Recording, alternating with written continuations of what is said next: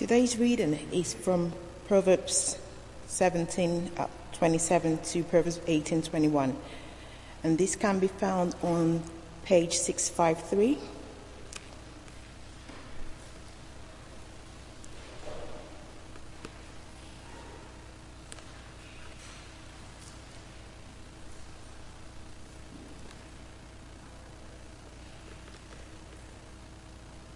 I read, "The one who has knowledge uses words with restraint, and whoever has understanding is even-tempered. Even fools are thought wise if they keep silent, and discerning if they hold their tongues. An unfriendly person pursues selfish ends, and against all sound judgments starts quarrels. Fools find no pleasure in understanding, but delight in airing their own opinions. When wickedness comes, so does contempt, and with shame comes reproach. The words of the mouth are deep waters, but the fountain of wisdom is a rushing stream. It is not good to be partial to the wicked and so deprive the innocent of justice. The lips of fools bring them strife, and their mouths invite a beating. The mouths of fools are their undoing, and the lips are a snare to their very lives. The words of a gossip are like choice morsels that go down to the inmost parts. One who is slack in his work is brother to one who destroys. The name of the Lord is a fortified tower. The righteous runs to it and are safe. The wealth of the rich is a fortified city. They imagine it a wall too high to scale. Before a downfall, the heart is haughty, but humility comes before honor. To answer before listening, that is folly and shame.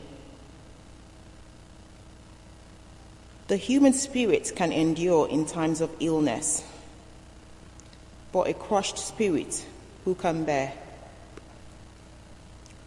The heart of the discerning acquires knowledge, for the ears of the wise seek it out.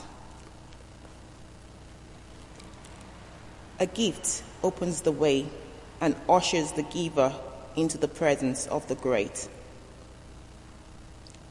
In a lawsuit, the first to speak seems right until someone comes forward and cross-examines. Casting the lot settles disputes and keep strong opponents apart.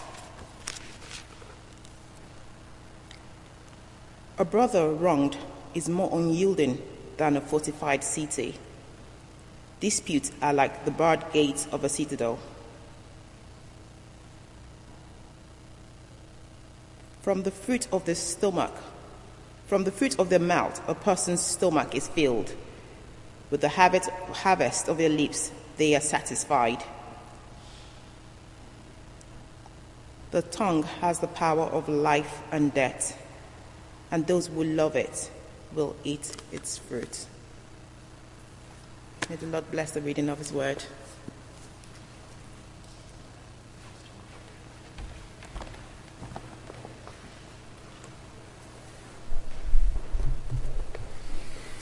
Well, good morning again, and good to see everybody today. Obviously, we're continuing in the book of Proverbs. Proverbs is, as we've said, not easy to understand, not easy to read either. So, Tolu, thank you very much. So good, smashed it. And as we discussed last week, Proverbs, a bit like wisdom's buffet. So having, whatever that was, 23 Proverbs all in one go is a little bit like eating 23 canapes back to back. Now, some of you may think that's a great idea, but I think for most of us that would probably result in a bit of indigestion. So we're not going to think about all of those Proverbs, but we're going to reflect on some of them. Some of the tastiest ones. They were all good, but some in particular. Before I waffle anymore, let's pray, and then we'll take a look at this passage together. Father God, we thank you for your word, and we thank you that we know, because you've told us, all Scripture is breathed out by you and profitable for teaching, for rebuking, for correcting, for training in righteousness, and for making us wise unto salvation. And so, Lord, we pray you'd be doing that work in us this morning, that you'd be making us wise for this life and wise for eternity, to live better lives now and drawing us towards eternal life. And we ask it in Jesus' name. Amen. Well, words can be very powerful, can't they? You'll know the saying, the pen is mightier than the sword. That's arguably true. You'll also know the saying, sticks and stones may break my bones, but words can never hurt me, and you'll know that that is completely ridiculous. I don't know about you. I can't remember any of the injuries that I sustained at primary school. I'm sure there are a few skinned knees or a few hurt elbows when I fell over. But I do remember some of the words that were said to me, even at that young age, some of those things which stay with us far longer. Words can change things.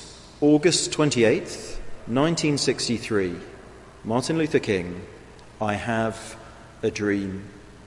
June the 12th, 1987, Ronald Reagan, Mr. Gorbachev, tear down this wall. March the 23rd, 2020, Boris Johnson, from this evening, I must give the British people a very simple instruction. You must stay at home. A few words, and then for months afterwards, empty offices, empty schools, empty streets. Words have power. And if you're paying attention to the news this last week, June the 14th, 2021, with one word, Cristiano Ronaldo, agua, and 4 billion taken off the share price of Coca-Cola. That's power. That is words having power. As we were going through our short series in Proverbs, we've seen that words are not, the wisdom in Proverbs is not just practical, it's also moral. And then last week we saw that Proverbs themselves don't make you wise. Knowing a proverb does not make you wise. You actually have to be wise to know how to use them. However, as we use them, as we read them, and even more so as we think about them and test them out in everyday life, they will make us wise.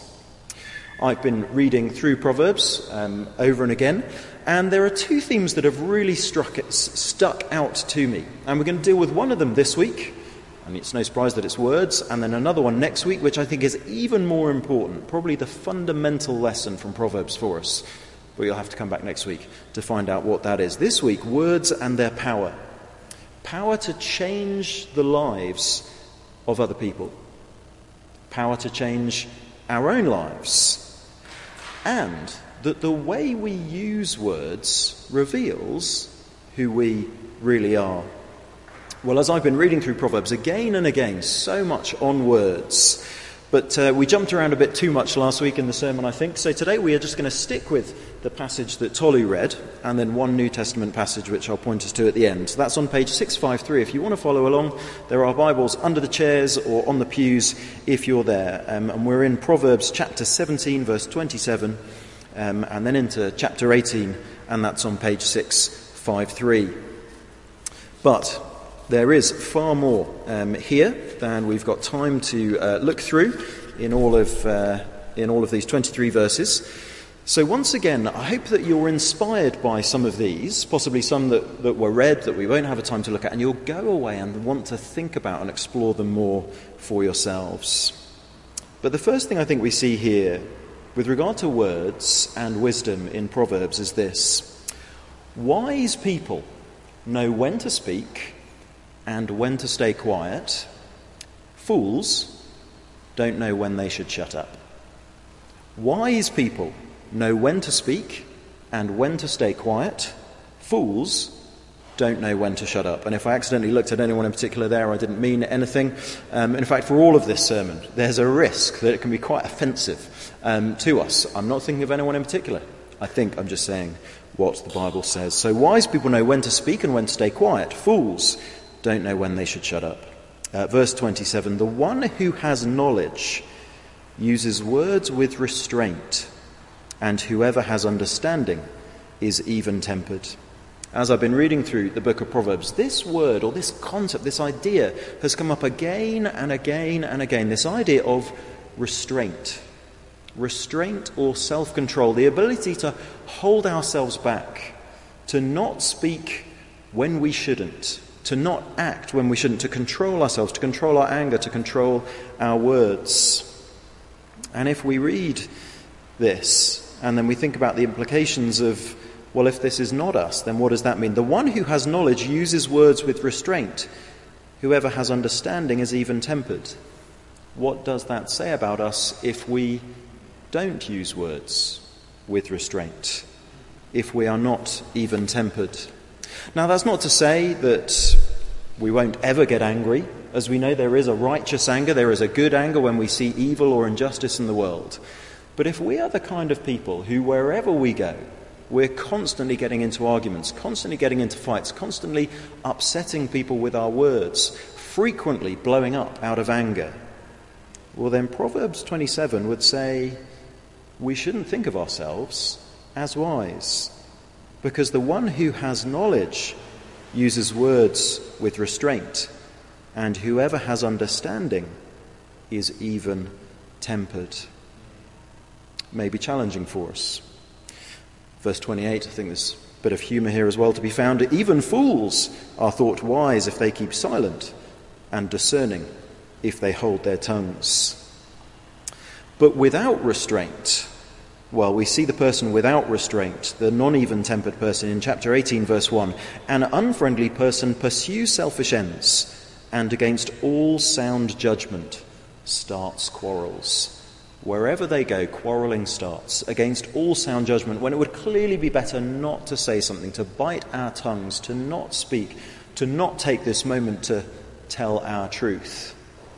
Instead we speak, and arguments follow us wherever we go. And in the most extreme version, we see that in verses 6 and 7. The lips of fools bring them strife, and their mouths invite a beating. The mouths of fools are their undoing, and their lips are a snare to their very lives. Now, I grew up in the kind of town where you can get into trouble if you walk down the street and look at somebody wrong. You know, what are you looking at? Are you looking at me? What's your problem? All that sort of stuff. So sometimes you don't have to speak to get into trouble. But here, the author is speaking of that person who, when something happens to them, everyone says, to be honest, they had it coming, because it's the kind of person who's always saying things to get themselves into trouble. The fool's own words get them into trouble. Now, that doesn't mean that we should never speak. So the wise person knows when to speak and when not to speak. The fool doesn't know when to shut up, but the wise person knows when to speak and when not to. And in verse 5, we do see an example where the wise person will know that it's right to speak up even if you might get into trouble. Verse 5, it is not good to be partial to the wicked and so deprive the innocent of justice. Think of the commandment, you shall not be a false witness. Sometimes the wise person will speak up for what is just and what is right against powerful people, wicked, powerful people. Even though it may put us at risk, it is still the right thing to do. So sometimes the lips of the wise will bring trouble, but it is because they are doing the righteous thing, not because they are doing the foolish thing. So here's the question as we read these. The wise person knows when to speak and when not to, and the fool just does not know when they should stop talking. Am I a wise person? We want to ask ourselves. Am I a wise person, or am I a fool. And in these verses, in this idea, we have not only the diagnosis. Elsewhere, Proverbs says, where words are many, sin is not absent. Where words are many, sin is not absent. The more we speak, the more chance there is of foolish, sinful talk. We have not only the diagnosis, but also the cure. So if you can't walk or run without getting out of breath, and there's nothing else wrong with us, if we can't walk or run without getting out of breath, the cure for not being able to walk or run without getting out of breath is walking or running more. If the problem is our cardiovascular fitness, a problem with our heart, the cure for not being able to walk or run without getting out of breath is walking or running more. If we talk too much, if we don't know when we should talk and don't know when we should not talk, revealing in us an inner foolishness, well, the cure is talk less. The cure is think before speaking. But not just talk less, listen more. So this is the second thing we see. Fools talk more than they listen.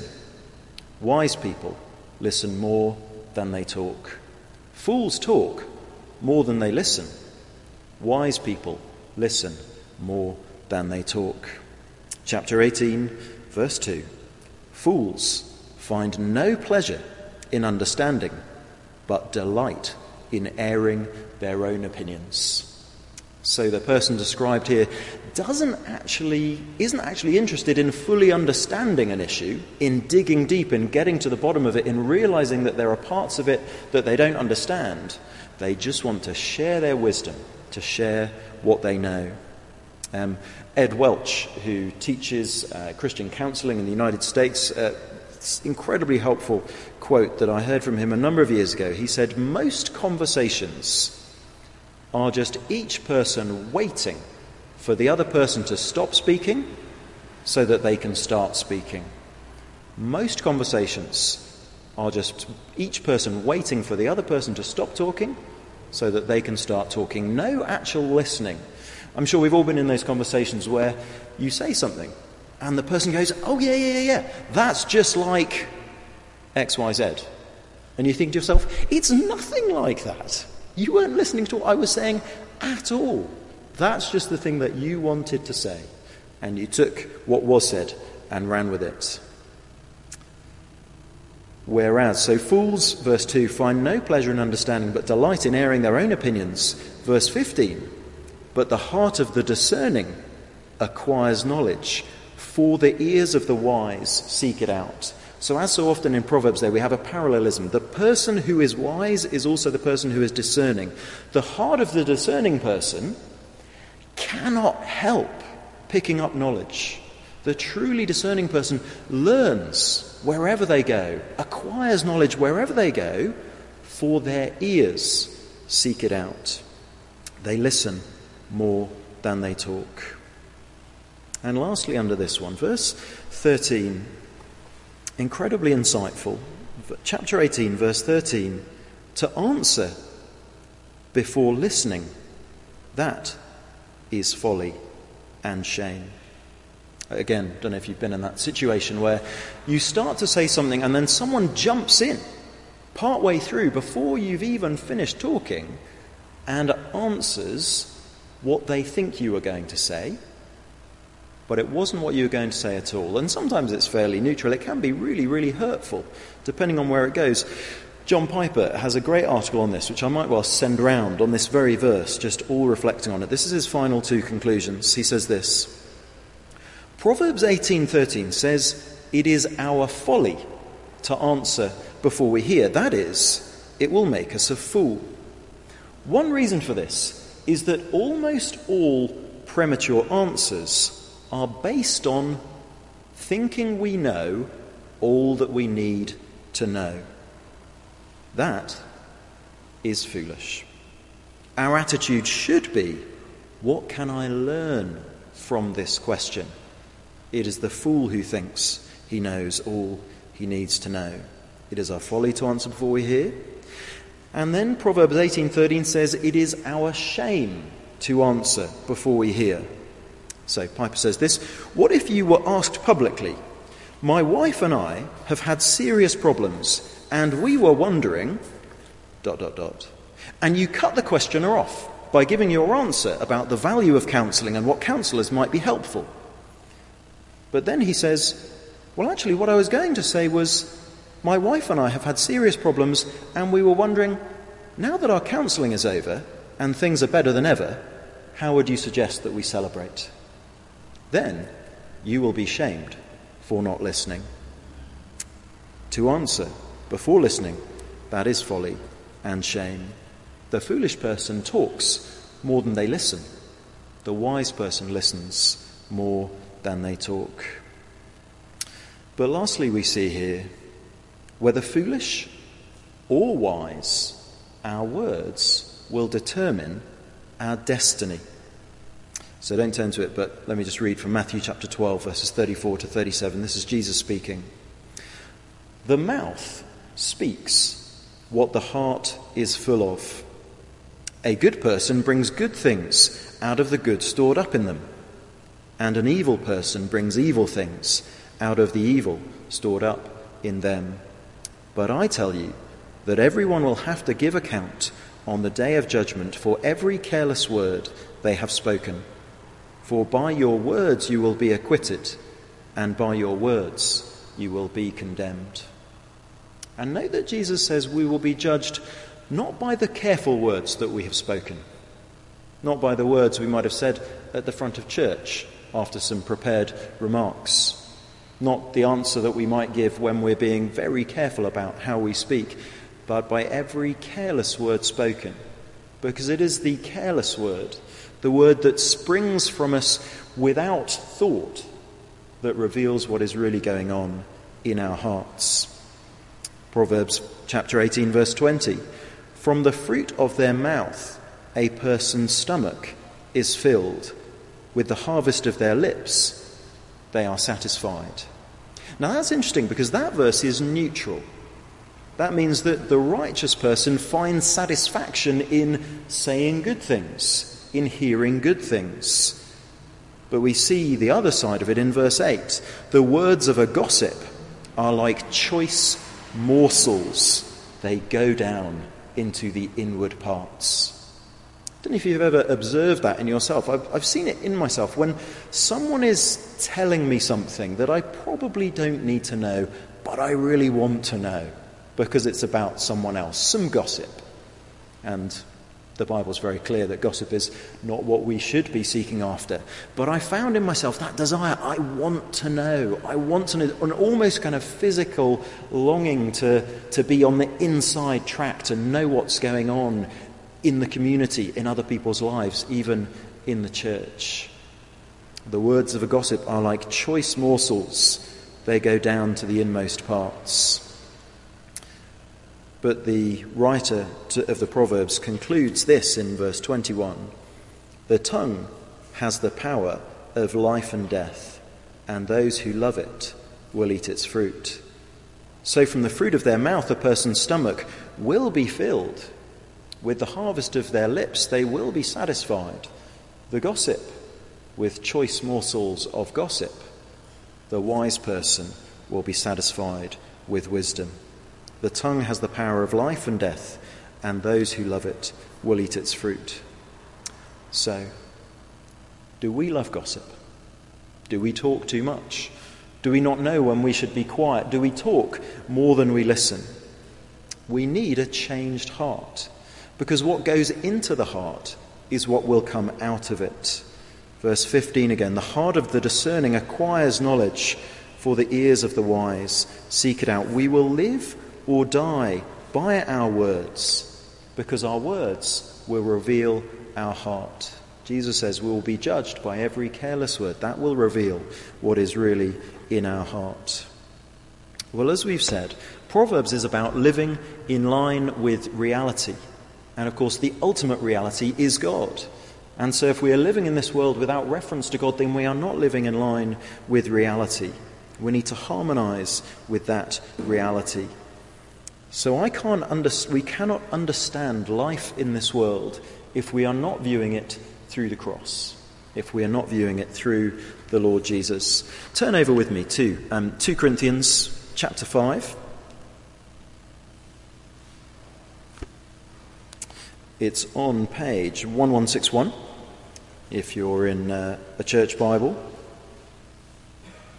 Because here's the thing, however much we might want to be wise, however much we might want to be better at listening and better at knowing when to stay quiet and when not to, we will still mess up. We will still get it wrong. If it was just by our words apart from Christ that we were judged, then we would have no hope. And we would have no hope of change. Because as we've said, the words come out of our hearts. If we have a lack of cardiovascular fitness, is we need to train our heart, well, the problem if we have bad words coming from our heart is we need a new heart. Bottom of page 1161, 2 Corinthians 5, verse 14. For Christ's love compels us, because we are convinced that one died for all, Jesus died for all, and therefore all died. Our old life is gone, our old heart is gone, and Jesus died for all, that those who live should no longer live for themselves, but for him who died for them and was raised again. Jesus died that we who live in him should no longer live for ourselves, no longer live to air our opinions to others, to be thought wise by others, to acquire gossip for ourselves, to feed ourselves with selfishness. Jesus died to save us from selfish living, to save us from words coming out of an evil place in our hearts. We are now to live as Christ's person, not our own person, to walk Jesus' path, to encourage others to walk Jesus' path, and that leads to eternal life. When we have come to know Christ, it is the words coming out of our hearts that, as we saw in the Sermon on the Mount, again and again and again, the words that come out of our hearts will show whether or not we have trusted. We won't be saved or condemned on the basis of those words as a work. We don't earn our place in heaven by saying enough good things. We're not condemned by saying a few bad things. But the words that spring naturally from us will show whether or not we have come to know Christ or whether we haven't. So as we close then, we want to say, who governs us? Who governs our words? To whom do we listen ultimately? And for whom do we speak ultimately? We aren't able to change our own hearts, but Jesus is. And then once we have come to him, then to listen to him again and again and again, to put his words into our hearts, and then his words will come out of our hearts. When we speak, it will be wisdom, if it is the outflow from a godly heart committed to his ways and not to our ways. Let's pray that we would be the wise. Let's pray.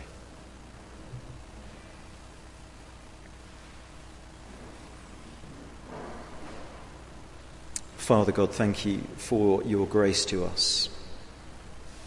Thank you that in Christ we can have changed hearts, that you come to us, you wash us clean, you renew us, and then we can be wise.